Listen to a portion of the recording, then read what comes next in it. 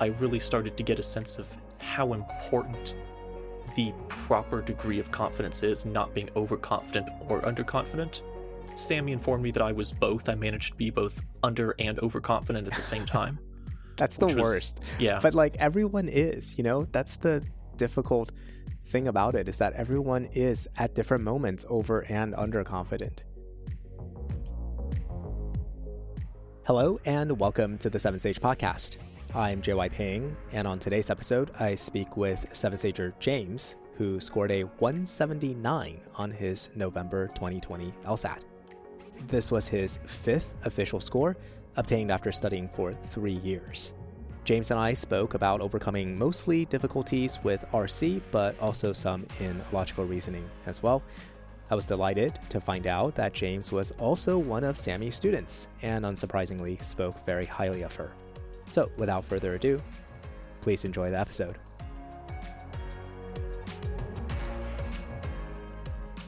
I have 7Sager James here with me. James, welcome to the podcast. Hi, JY. Thank you so much for having me. You got a 179 on the November 2020 flex. But before that, you had taken the LSAT 4 times. Your first score was a 166, and you started with a diagnostic of a 147. So I would love to find out about how you studied, how you improved. It looks to me, knowing nothing about what you did in terms of your studying, that your improvements came rapidly in just 6 months in 2020 from May to November, right? Where you got 166 as your first official score and then 179 as your last official score. But I also know that you studied for 3 years. So in true LSAT fashion, can I please ask you to resolve or reconcile this seeming discrepancy? Yes, absolutely. I'd be happy to. So the first thing I should say up front is that I did not remotely make those 13 points of improvement in 6 months. Realistically, I think I was pretty much at my final level of ability when I went into the May 2020 exam. Gotcha. What happened there was a lot of testing errors and issues that I had with ProctorU. I see. Sorry. So if I could just have you clarify, when you say you're in sort of your final form, you mean like even going into May 2020 when you got your 166, your prep test scores were already what? Where were they? In the 170s? Oh yeah. When I went into the May 2020 and got the 166, my PT scores were consistently 175. Gotcha. If not above that. So I might have improved a little bit in those 6 months. I think my PT scores on average bumped up another couple of points, but I was in the upper 170s consistently at that time. Gotcha. Okay, so then what happened? You mentioned there were some testing abnormalities. Yes, so I've taken the LSAT actually 5 times as a result, so it was a bit of a wild ride. When I went to take it for the first time in May 2020, I had taken several PTs before that. I felt really good. I felt prepared. I was consistently scoring in my target range.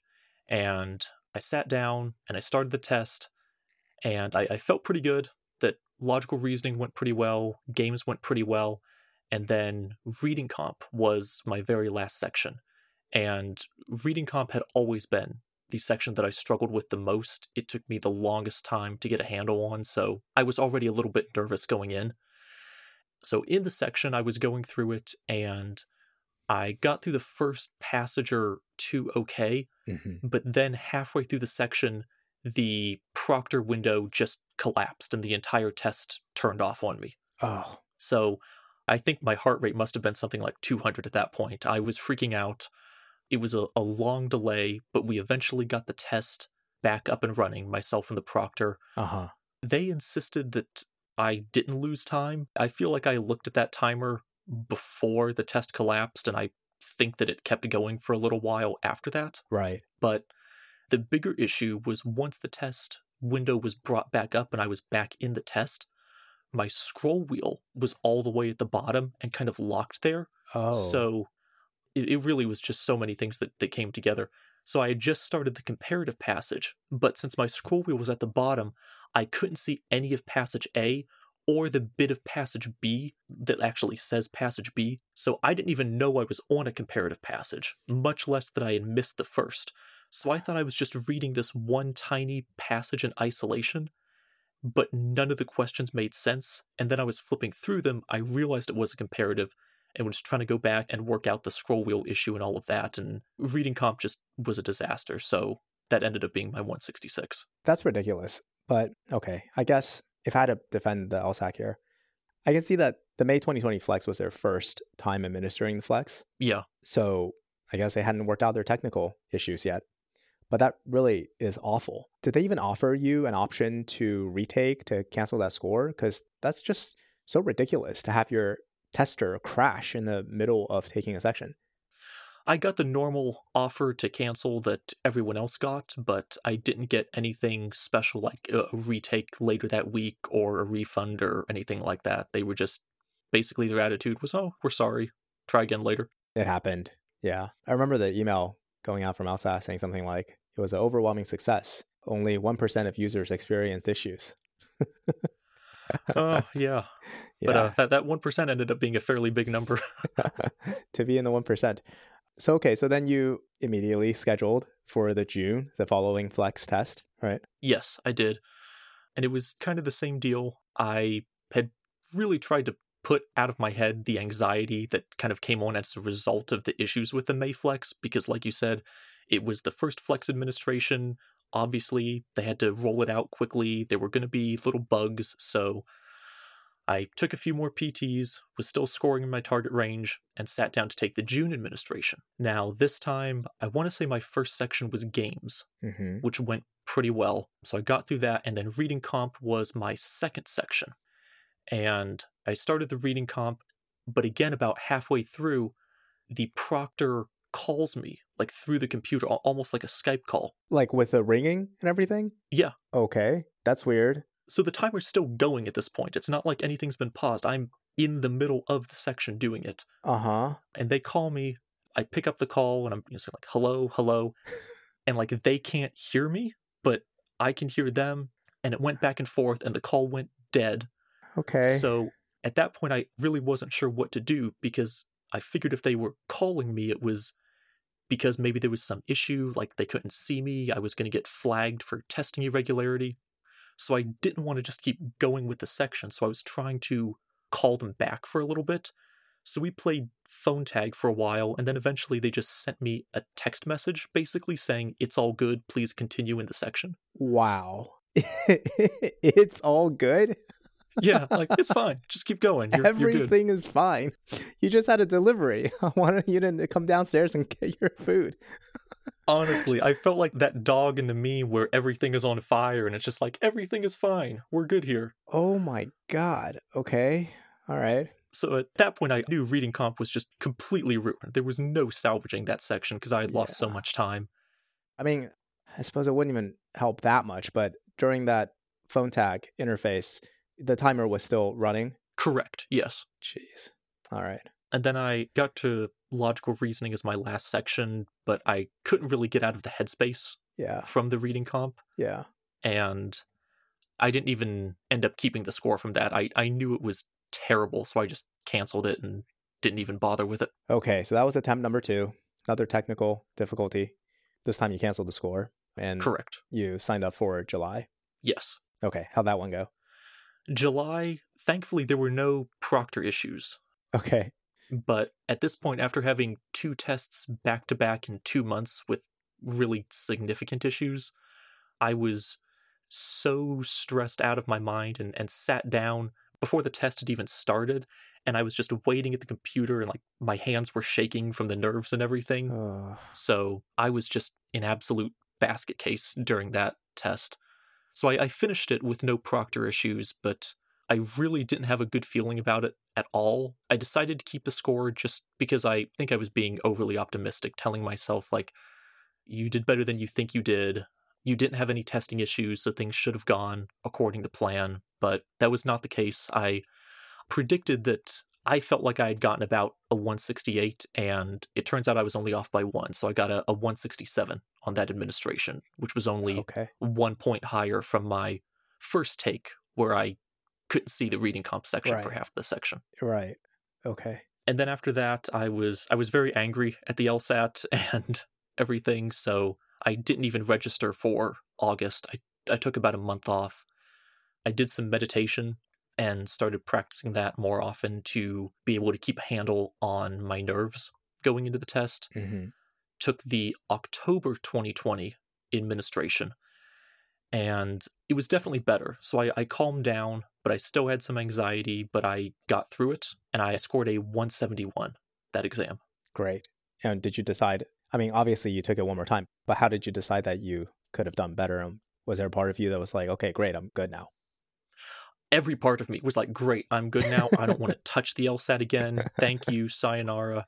It was actually my study group, though. I had a couple of other 7-Sagers, and we'd all been working together in a study group, and they knew where I was PTing, and they knew that, I was still missing my average by 6 points easily. Right. And they were the ones that said, you can still take the November exam. You can still apply before Thanksgiving. That's plenty early in the cycle. Right. So they talked me into it, and I did. And I think it helped too because I had broken the 170 barrier, so I was able to just go on autopilot more, so to speak. Yeah. Like I knew I had a score that gave me a reasonable chance of success at just about any school. So I was able to get out of my head and just do what I practiced to do. Right. Okay. And that's how you got the 179. Yeah, that was my 179. Wow. That's incredible. So from May to November, the improvements came from, as I can see it, 2 places. One, lack of technical difficulties, which is so silly. You would think you can take it for granted, but again, in true LSAC fashion, the test will punish you for making assumptions. Yes, it will. But 2, the second causal component sounds to me like you're getting a better grip on yourself in terms of your psychology, in terms of your anxiety, and just being calmer in your approach. Yeah, those are absolutely both the 2 things that I would say made the difference there. Okay. So I definitely want to back up and talk about all the studying that you did for 3 years to get to the point where you were prep testing in the mid-high 170s. But before we do that, I'm wondering if you drew any lessons from your 5 LSAT administrations in that 6-month period in 2020. Oh, drew any lessons? What I'm getting at is the fact that the score improvements sometimes come from a better understanding of the material, but I think in your case, you already had a really solid understanding of the material. I'm talking about the logic, the grammar. Was there anything other than just getting your anxiety under control?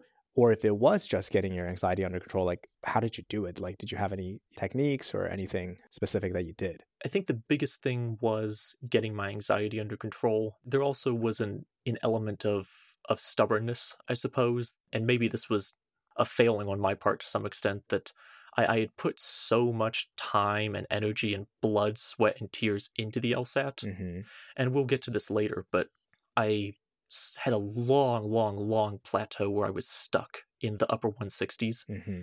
And breaking into the 170s was such a huge deal for me that it felt so incomplete. It felt like I was almost leaving a piece of myself on the table to walk away without a score in the 170s, because I had taken an entire year, basically. I had delayed law school for a whole year to be able to go from like a 168 to something in the 170s. Yeah. On a PT, and then to stick with my 167 would have basically just been to say, yeah, I threw the last year away for all intents and purposes. So it was a refusal to do that. And then with respect to the anxiety, like I said, I took up meditation. So every morning and evening, I would set aside just a little bit of time, and waking up early sucks, but it really does help for this. So if you can wake up early and take maybe 20-25 minutes and just kind of sit and be quiet with yourself and center yourself in the world and your surroundings, and really set your sights on those things that actually matter and those that you can push to the side, I think that really helps set the tone for the day. I think it makes you more efficient, and I think it makes you more focused. Okay. For people who may be not so familiar with meditation, and frankly, for people who think skeptically of meditation. Do you have a sense of why meditation helped you? Not something that I can put my finger on and really articulate. I suppose I should, because I was certainly a skeptic of meditation for many years, and I tried it at the urging of a friend, and I basically just was at a point where, well, nothing else has helped, so I might as well give this a shot. Right. So I have no idea why it helps, but I just know that it does, and it makes a difference, and I've continued doing it even now that the LSAT's done and over with. Okay. Do you use an app, or do you go to YouTube and find some guided meditation videos, or how did you do it? No, I've never used a guided meditation video. I'll use an app sometimes, but it's usually not guided. It's usually just soundtracks, mostly like nature stuff. So sounds of the forest, sounds of the ocean, something like that. Gotcha. And kind of just do some deep breathing on my own. Gotcha. Okay. Great. So let's back up now and talk about when you first got into the LSAT, when you first started prepping, and the journey leading up to your first official take. So maybe we can start with your academic background. What did you study in college, and do you think that had any effect on your LSAT prep? No, quite the reverse, actually. So I started out in college as a criminal justice major because I was told by my admissions counselor that that is what pre-law students do, and therefore that was my major and I went with it. I did not like it all that much, and because of that, I ended up adding on philosophy as a second major about halfway through. And I don't think that had any effect on my LSAT prep, because I was relatively proficient in my LSAT prep by the time I did that. Oh, I think actually the reverse is true. I see. All my LSAT prep actually made me grasp a lot of the philosophy much easier. Because, by the time I got to 102, dealing with conditional logic and everything, I was like, oh, I saw Jay Wise videos on this. This is easy. That's so funny. I usually tell students that philosophy classes in undergrad are helpful in at least two ways. One, in understanding what it means to evaluate an argument. What does it mean to evaluate premises that support or don't support conclusions? And also the more formal aspects of philosophy that deal with logic. But for you, it was actually the other way around, because you already studied for the LSAT first, which ended up helping you with your philosophy courses, which is great. That's awesome. It definitely shows that the skills are transferable both ways. Yeah. So yeah, I started studying for the LSAT in 2017, and my arrogance knew no bounds. It was really something to behold, because I'd always been relatively successful academically. I was able to do well in classes, and I didn't have to strain too hard over them. I had looked around on the internet and was like, okay, what's a good LSAT score? 170. That's a good LSAT score. Okay, I'll take a diagnostic. I'll study for a couple of months. I'll go get a 170, call it a day. I was humbled very quickly. My diagnostic, like you said, was a 147. And to be honest, I think a lot of that was luck, because I don't think I even rigorously enforced the timing requirement there. Oh, so right. That might be almost more like a blind review diagnostic of 147. Okay. And I kind of sat there and wasn't really sure what to do, because I had never had any friends that went to law school, so I didn't have really a touchstone or anything to go off of. I ended up trying to self-study for about a month or so, saw that I wasn't really getting anywhere. So I went with the PowerScore Bibles, which I feel like is a rite of passage for LSAT studiers at this point. Read all three of those cover to cover, took another LSAT and scored worse on it. So decided that hadn't really done much for me. And after that, actually, I found Seven Sage. And I'd been studying for the LSAT for probably 4 or 5 months at this point, and was getting kind of down about it. I've tried a bunch of things, nothing's working, so I'll try this Seven Sage. It's getting good reviews. Mm-hmm. I went through the core curriculum, and I did it religiously, because I was getting a sense of how far in over my head I was. Mm-hmm. So I did every single lesson, I did every single problem set, and like for the flaw questions, there's like 26 problem sets. Yeah, that's incredible. Okay, so I feel weirdly obligated to apologize to you, because it's not meant. I never meant for people to do all of them. I mean, it was like there You do some of them, and then the idea is you kind of move on, and they're always there if you need to come back and review and like target. But I guess I shouldn't apologize because you did fine. You ended up doing great. Oh, yeah. I had made my decision at this point that I was going to get a good LSAT score if it killed me, basically. So I did all of that. Yeah. I took all of the other advice that you mentioned in there. So I made flashcards for all of the conditional logic indicator words, for all of the valid and invalid argument forms, all of that. And that took me several months to get through the core curriculum. Okay. Doing it like that. Okay. Came out, took my first test after that, and was really astounded. I got a 167. Wow. Okay. That's huge gains. Yeah, and at that point, the highest LSAT score I'd ever seen, I think, was a 153. Wow. So that was 14 points or something like that from doing the core curriculum the way I did. Yeah, let me emphasize what you just said. It's not just doing the core curriculum. It's doing the core curriculum the way that you did it. Because that part is important, because I feel like the way you did it is not the way that most people do the core curriculum. Most people kind of just, rush their way through the core curriculum, which, I guess it's okay as long as you realize that if you rush your way through the core curriculum, it's almost guaranteed that you're going to have to, at some point, return to parts of the core curriculum and slow down and, review it. But okay, so 167, you said, on your prep test? Yeah, and I suppose I just want to emphasize, since you just said that, like when I say I did all of the problem sets, I did them all timed first. Mm-hmm. So for like the logical reasoning questions, would give myself, a minute and 20 seconds to do each one. Right. And then I blind reviewed each question. Wow. So I wrote out explanations for pretty much all those as well. Like I tried to squeeze every bit of juice I possibly could out of the core curriculum. Wow. Okay. That's amazing. You're like the ideal student. I certainly did not feel that way at the time. Okay. So how long had it been at this point, counting from when you first started studying for the LSAT?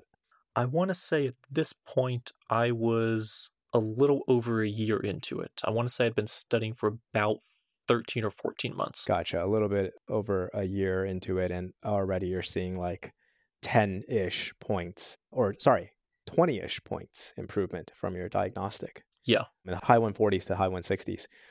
Okay. So were you happy with that? Or were you still like, I don't know, I feel like I can do better? A little bit of both. Mm-hmm. It was such a boost in my score that I was ecstatic. I thought I was king of the world that night. But I also knew I wanted to do better. I wanted that 170 score. And then on top of that, I was like, it's only 3 points, Yeah. 4 if I want to break it. Yeah. And clearly I just did the core curriculum. If that took me, 5-6 months, and I came up 14 points, I'll study for another few weeks, going to be a 170. You see the pattern here with my own arrogance. As soon as you score a win, it seems to come back. Yeah. So okay. Well, I also understand the logic, which I think it does make sense, right? Because 167 to 170, if you want to break it 171, that's 4 scaled points, which in raw points, I mean, depending on the curve, we're talking about something like 5, maybe 6 more questions, right? Again, depending on the curve. So yeah, I think it is very reasonable to think that that's achievable considering you hadn't even started prep testing in earnest yet, which is where most 7-stagers, or just most LSATers, frankly, see their increases.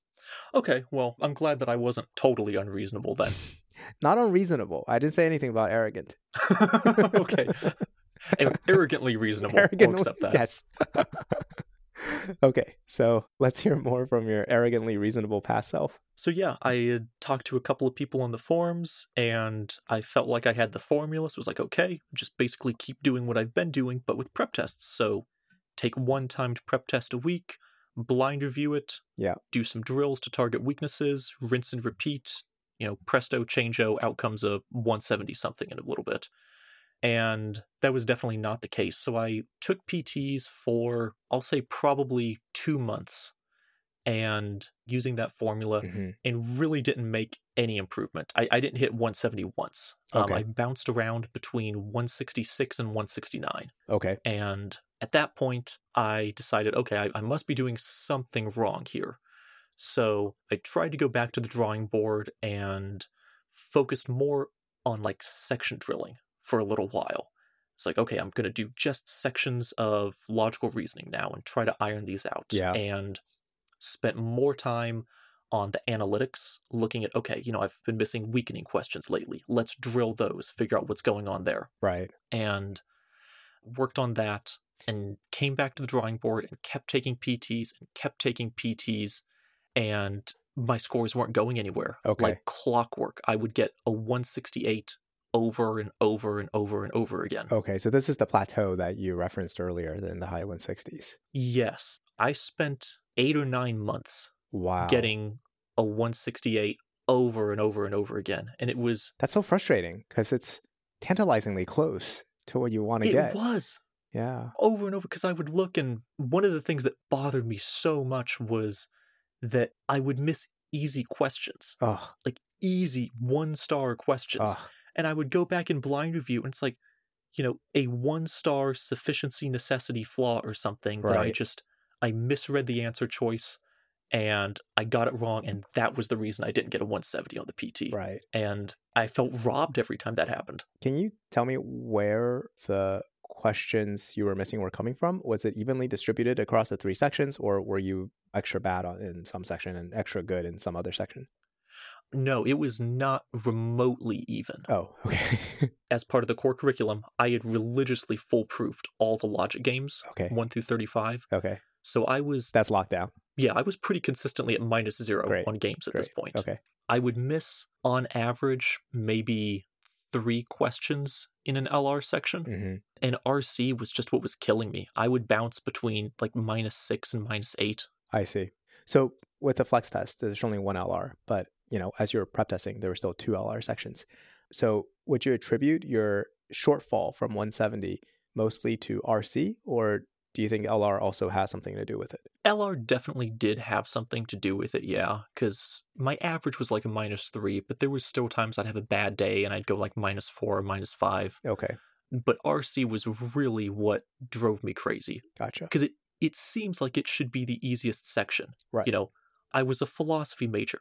I can read. I feel like I know what things mean when I read them. Yeah. But the LSAT was telling me I don't have any idea what I'm reading.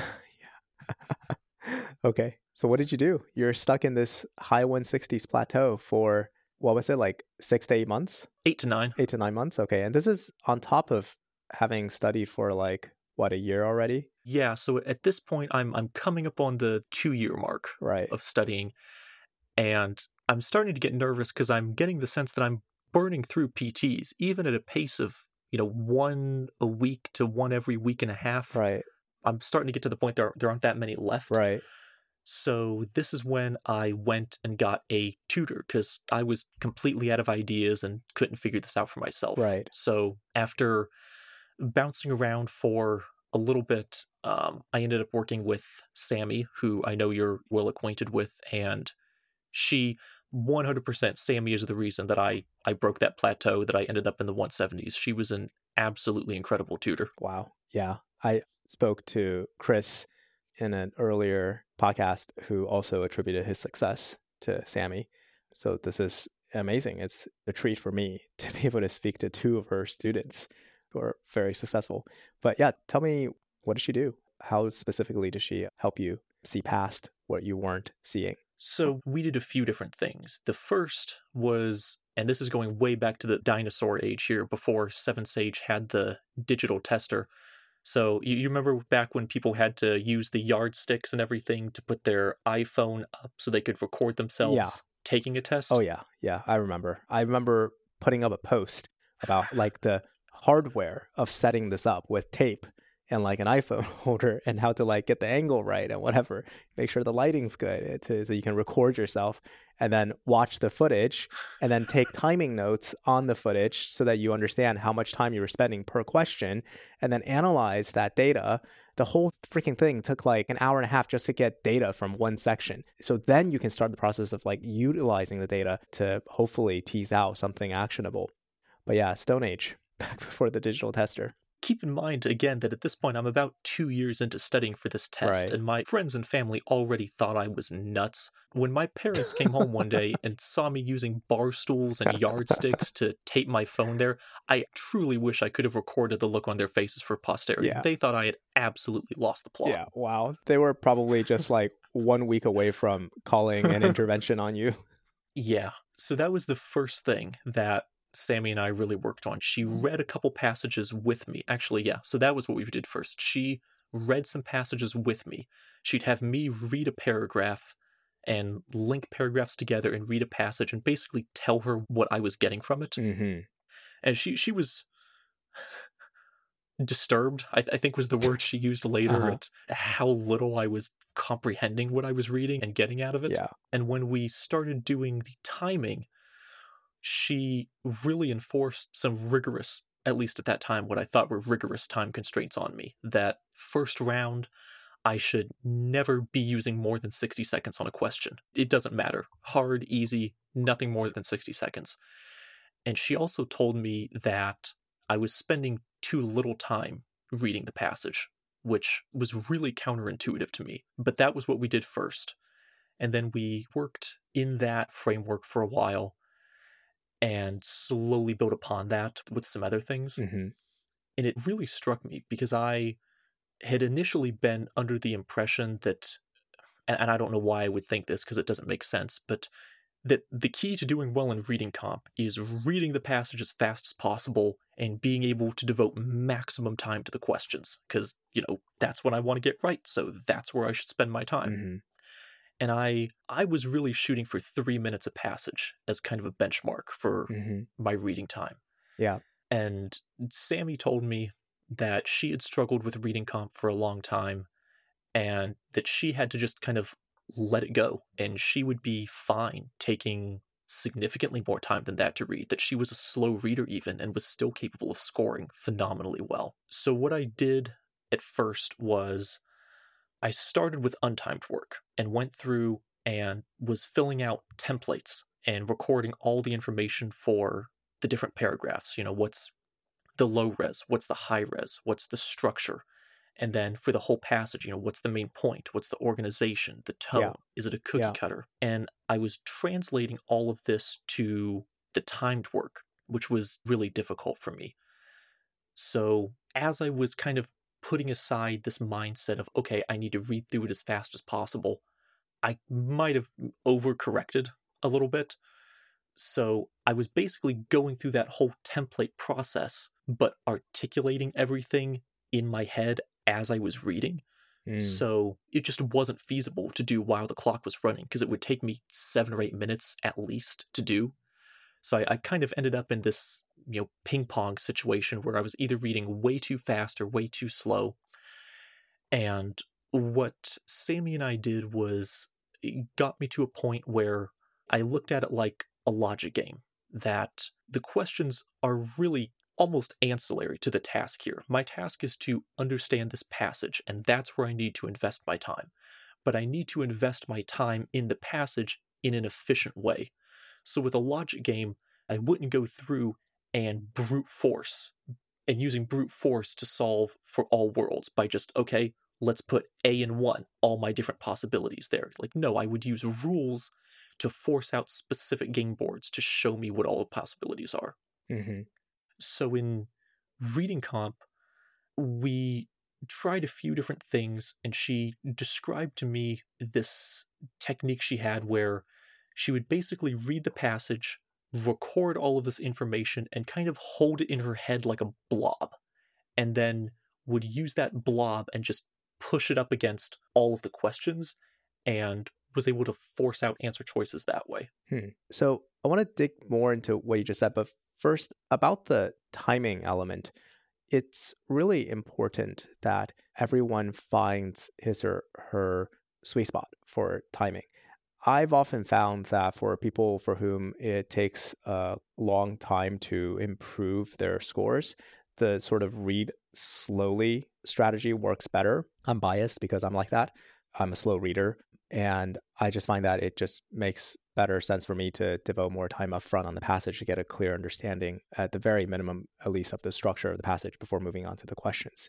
But then even so, I still have my own line where it is possible to spend too much time on the passage, right? So I think I heard from you a lot of that work that you did was finding where that line was. You don't want to be spending too much time. You don't want to be spending too little time. Initially, you were just blitzing through the passage, but that wasn't too helpful. And then once you started implementing this new strategy, you were too slow. You were spending too much time. So then you kind of had to find your balance. So maybe you can say more about how you did that and how, taping yourself doing RC, and then eventually with the digital tester, how those tools came into play. Yeah, absolutely. So one of the big ways in which I think recording myself and then using the tester helped me was it allowed me to see just how egregious my time wasting was. Oh, yeah. Because when you're in the thick of it in a section and you're spending time on a question, it's so easy to fall into that trap of, I just need another second to look at this. I know I can get this. Yeah. I know I can answer this. And, 2 minutes go by doing that. Yeah. Honestly, there were times where there'd be one question that I spent about as much time on the first round as I did reading the passage in its entirety. And it's yeah. That's insane. That cannot happen. That cannot happen. You have more questions on RC than LR, right? Like it's on average 26, 27 questions on RC. So you actually have less time per question already just because there are more questions. But on top of that, there are 4 big passages that you have to read. So you really have way less time per question for the RC questions as compared to LR questions. So yeah, there's just no getting around that fact. You are severely time constrained. So it's really important to, as a first step, become aware of the passage of time as you are doing the questions, right? Not to just be in this mindless state where time is passing and you don't even realize it. Yeah, that's absolutely true. I think the other thing that was a big deal for me was modulating my confidence.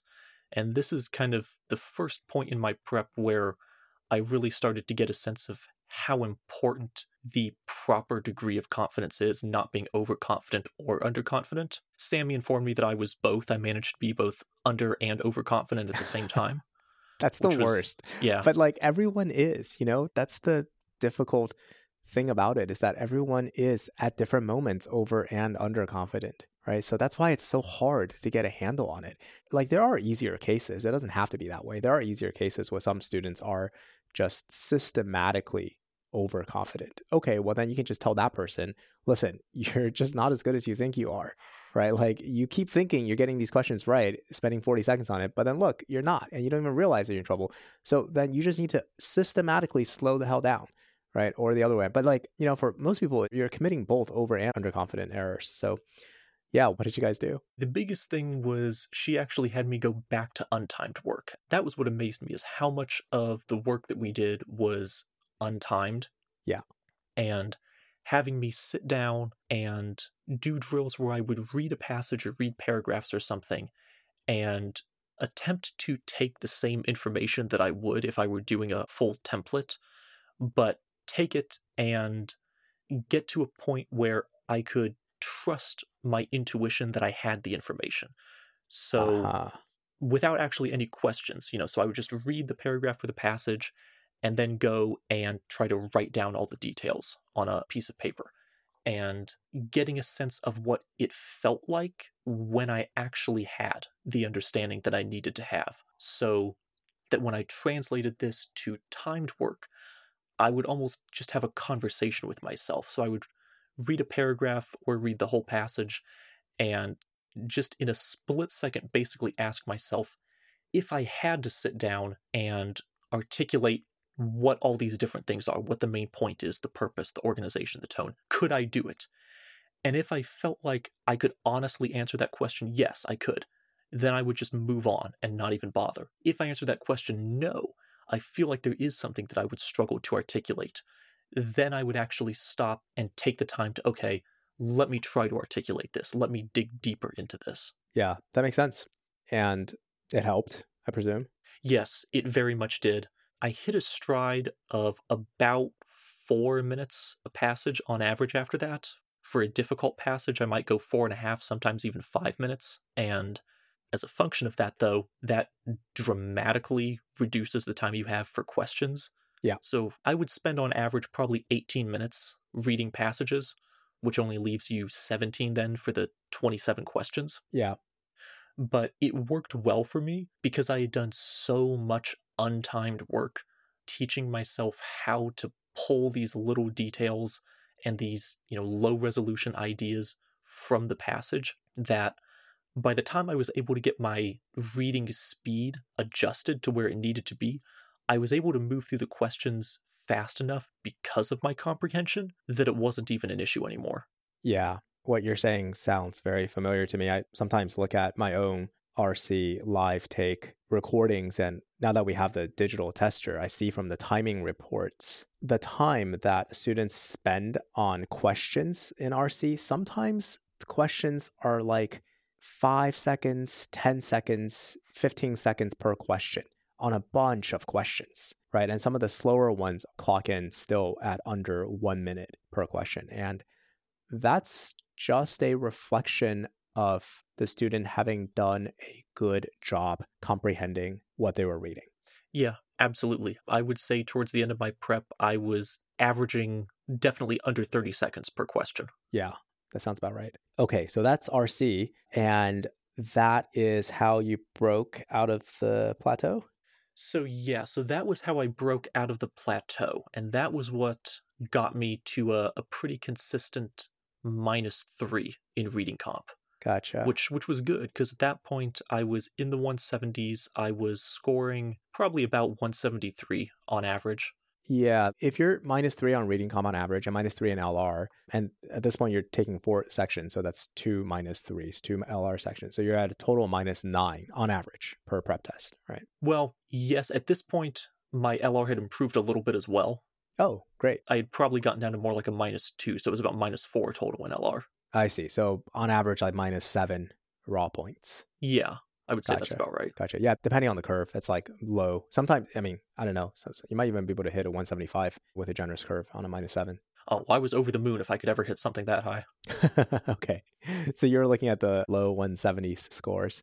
Well, that's still a big improvement. I mean, just overcoming that plateau is huge. So many people get stuck and caught on that plateau and just, don't know how to improve. And actually, I didn't say this when you first mentioned it, but I really think a lot of people prematurely look for a tutor, but I wouldn't say that about you at all. I think, in fact, you looked for the tutor at just the right moment because you really had done everything you could do by yourself up to that point, right? Like you weren't cheating yourself. You weren't taking shortcuts. You were thoroughly, painstakingly, blood, sweat, tears reviewing your tests, right? And it had already been, I think you said, coming up on 2 years. So at that point, I think it does make sense to look for help with someone who can work with you and diagnose specifically your performance-related issues. Yeah, I certainly felt like it was warranted at that point. Man, in reading comp especially, once you get down that -3 range, that is where the points are just unbelievably difficult to pick up, because that's when you're missing, like only the most difficult, most strongly supported, where it's this tiny little detail they stuck somewhere in the passage. I think that makes sense to talk about that next, which is, each band of improvement comes with its own difficulties. Normally, I don't even talk about it anymore once someone gets past 170, because it's just like, at that point, it's just your preference. Like, how much of a masochist are you that you want to go from the low 170s to high 170s? Because all the things that I tell you about, like, listen, you need to try to miss questions, right? You need to make sure that you are going through your first round before. I like to get it to the end of the first round in LR sections before like 25, 26 minutes with 10 minutes to spare to do it round 2. And you can only do that if you skip a bunch of questions with the understanding that you're not going to get back to all of them, because you're trying to pick and choose the questions that you miss because you have an allotment of questions that you're trying to miss, right? But all of that assumes that you're just trying to get a 170, which gives you a raw score of like, -10-ish questions to miss. That's 10 freebies you get to spend. But all those assumptions are false if you want to get into the high 170s, right? So tell me about that transition and that improvement. Yeah, so with respect to those last few points in RC, I'm definitely a black sheep. And most people I've talked to disagree with me, and that's okay. They all got phenomenal LSAT scores, and I'm sure they know what they're talking about. I began highlighting religiously using the highlighting functions on the digital tester. Mm-hmm. I employed them for several different purposes. The first one, the main one, is that I would try to highlight the little tiny out of the way details, something similar to what Can't Get Right does. So if I'd read a passage, I'd be tracking the argument as I'm reading, like, okay, Right. this is a premise, this is a Yeah. sub-conclusion.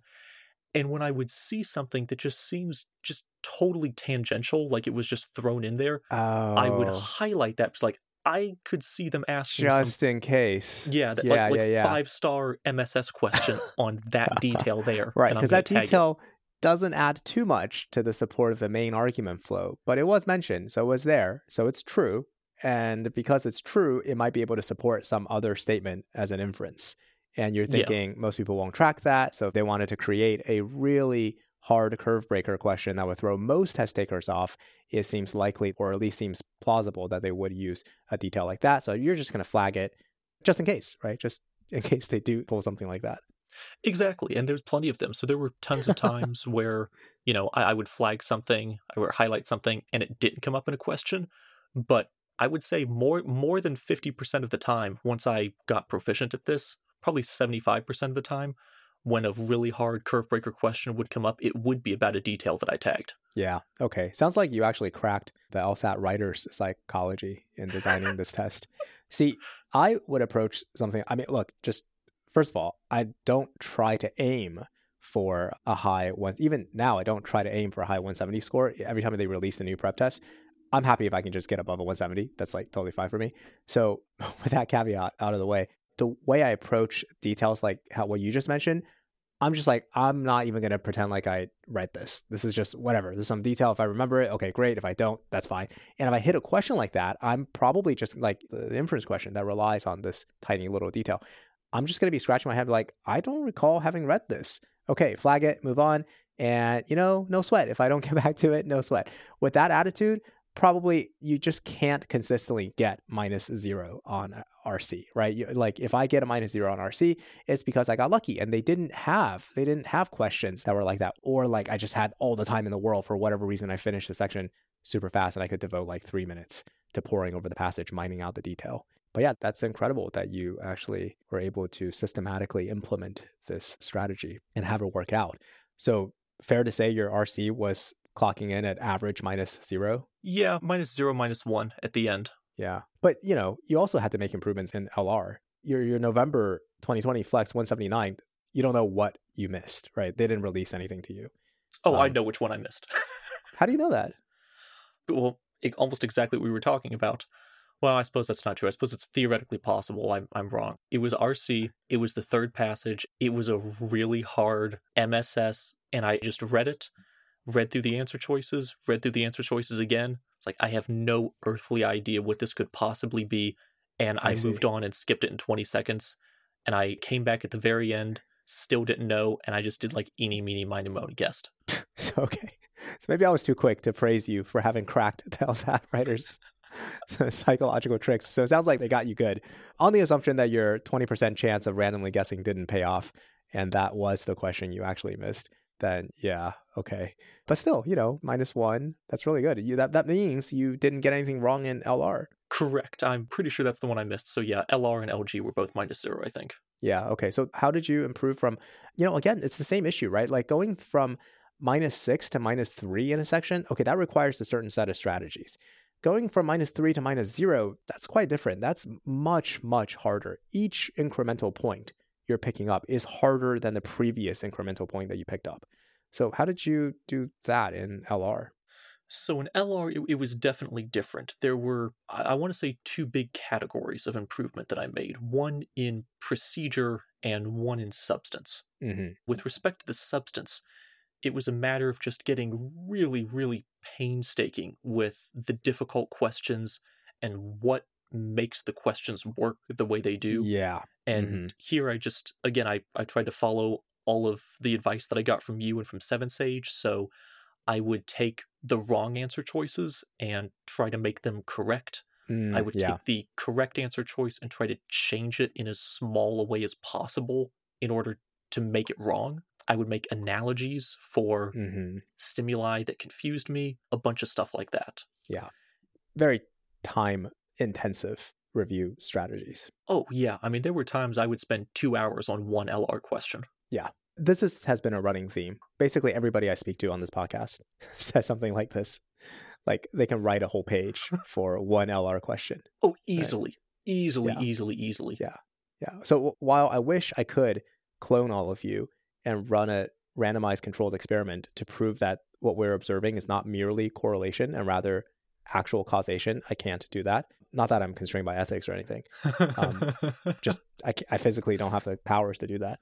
But I'm pretty sure what we're observing, this correlation, is actually causation. I think it is the fact that you guys are just spending so much time with the substance of the question, playing around with it in all sorts of different ways to see how they constructed such a difficult question. I'm pretty sure that is a causal component to your improvement. But you also mentioned form as well. Yes, and this is another area where I have to give all the credit to Sammy without question.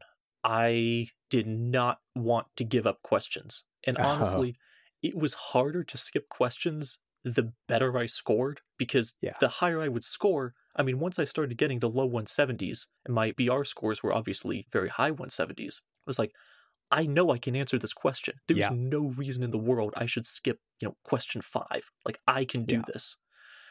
And there were, I suppose, 3 things with flagging that we worked on. And the first was just skipping much faster and trying to get through logical reasoning questions in about 45 seconds apiece, if possible. Yeah, okay. The other was limiting my flags and being much more rigorous about that, because I basically flagged any question that I didn't feel 100% sure on, which translated into, I'm not kidding, about 18 or 19 flags a section. Okay, well, that's a disaster for your round 2, because now you have way too much signal, which effectively means you have no signal, because now you don't know what to look at on round 2 if you have like more than half the section flagged. Oh, yeah, absolutely. And that's exactly right, because I was getting frustrated because I would have some sections still where I didn't have a lot of time left over for round 2, but I would have some where I did, and I had 5, 6, 7 minutes left over. But I didn't see a consistent difference in score. Like, why am I not doing substantially better on the sections where I have more time to go back? And it was just because I was wasting all that time looking at questions that didn't need to be flagged. So I was put on a pretty strict flagging diet and could only flag a few questions. And then on top of that, she directed me to have a more systematic approach for which flags to go back to. Because at that point, I basically would just go numerically. Like, the first question I flagged is 5. Right. We're going to start there, and we're just going to go to the end of the section. So based on her recommendations, I used a 3-column approach for flagging. So as soon as the section starts, I would just draw basically like a grouping game board with 3 groups. And you're talking about on your scratch paper? Yeah, on my scratch paper, sorry. Okay. Yeah, sorry. I just wasn't sure if we were in the... We're already in the digital testing phase of this. So, okay, on your scratch paper, you would make note. Oh, yeah, we're well into the digital testing phase at this point. So the column 1 questions would be those where I knew what work needed to be done to resolve my confusion, and I felt like I could accomplish that work in a reasonable amount of time. And then column 2 would be questions where either of those conditions were failed. So either I wasn't sure what work needed to be done, or I knew, but it was going to take a long time. I was going to have to draw some crazy conditional chain or something like that. I can see some parallel flaw questions going into that column, because even if you know what the structure is and why it's flawed, you might still have to take a lot of time to analyze 5 separate long arguments, right, to figure that out. Okay. Exactly. And then column 3, and this might have been the most important of them incidentally, even though it wasn't supposed to be, column 3 was just for basically the questions that gave me butterflies, where I finished it and I have no reason to think that I got this question wrong. It seemed simple. I liked my answer, but I just had some weird feeling that I'd like to read it again. Yeah. Something about this question didn't feel like the cookie cutterness snapped into place, or it did fit, but maybe this corner isn't quite fitting just right, or some residual feeling of unease. Yeah, exactly. Okay. So then I would go back, and at the beginning of my second round, I would do the questions in that order. So column 1 first, then column 2, and only then do I go to column 3 if I've done all the others. I see. Yeah. I can see that column 3, the ones that you're pretty sure you got it right, but just feels a little bit weird, that has the highest potential to be where you are being underconfident, right? Where it never should have been flagged in the first place. Was that the intent, to ferret out your underconfidence errors? Yes, exactly. Because like I said, I was flagging way too much. Right. And the whole purpose of that column 3 was to get me to stop wasting my round 2 time on questions that, like, I got right. I almost never missed a column 3 question. I think I missed like 1 in like 10 prep tests or something. Yeah. Okay. But the point was I couldn't keep wasting my round 2 time there. Right. Did you see a decrease in the number of questions that went into column 3 over time? I did, as I started to understand what it felt like when I was doing a question that I knew would end up becoming a column 3 question. That kind of in turn was like, oh, I know this feels like a column 3 question. That means I know even though it feels wrong, I'm probably right and I probably don't even need to bother flagging it.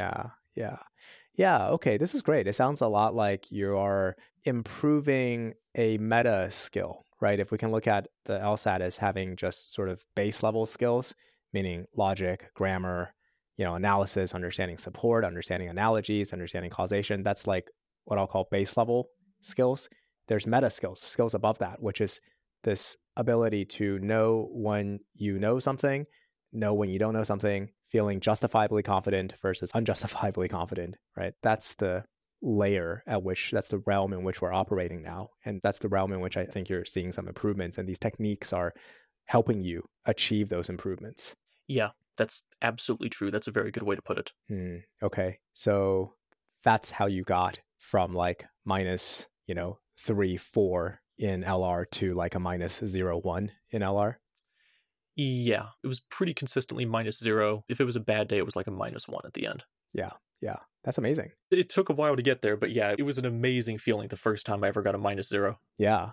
So I know you also tutor on 7th Sage. When did you start doing that? Was it after your November flex, or did you start before? So I started doing free tutoring long before that, actually. Sammy suggested that I do some free tutoring as a way to both give back to the community and help myself improve by teaching some of these skills. Yeah. So I started that probably like in 2019 around Thanksgiving or something, I want to say. Oh, okay. So that's like 6 months before you even took your first flex. Yes. Okay. Absolutely. So I did that for a while. And then I stopped probably a couple of weeks before I took my first flex, just to give myself time to really drill down on my own prep. Right. And then kind of one flex led to another and another and another. And I didn't really pick it back up the way I meant to. Okay. Until after you were done? Correct. Yeah. I picked it back up after I was done. And then I also became an official 7th Sage tutor after my November score. And I want to say I started in very early December. What does a test look like from the perspective of a tutor? That's an excellent question. The big thing that I've noticed as a tutor is, in the same way that the questions, the flaws and flaw questions are very, very cookie cutter, you see the same thing over and over again. The errors that students make are very repetitive in large part. Yeah. There's certainly some outliers where a student will have some sort of a problem or make a mistake, and it's like, wow, I've never heard that before. I mean, we can deal with it, but that's new. But a lot of it is students having the same kinds of problems. So, they're volatile in their scores. Yeah. They'll say, I go -2 on RC one day and -7 the next day. Yeah. People having timing issues. People similar to me for a while saying, I score consistently around a 170. I know I can score higher because even at scoring a 170, I still miss 4 or 5 easy questions on every PT, and that's why I don't have a 175. Stuff like that's very repetitive.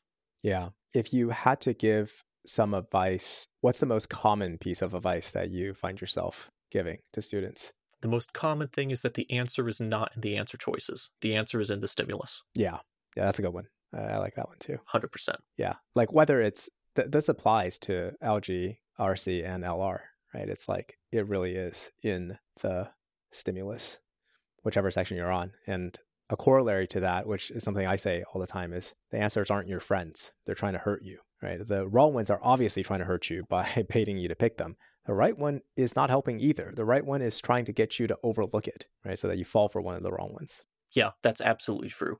You cannot rely on the answer choices to get you where you want to go. You have to do the hard work and dig back into the stimulus. Yeah. So turning to your applications with a 179, your prospects are looking good. Where are you in the process? Have you applied this year? Yes. So I sent out all of my applications last year, mostly in October and November is when they went out. I see. So with your October application, you had to update them on your November score. I did. Yeah, absolutely. Right. And it is now early March as we're speaking. Have you heard back any good news?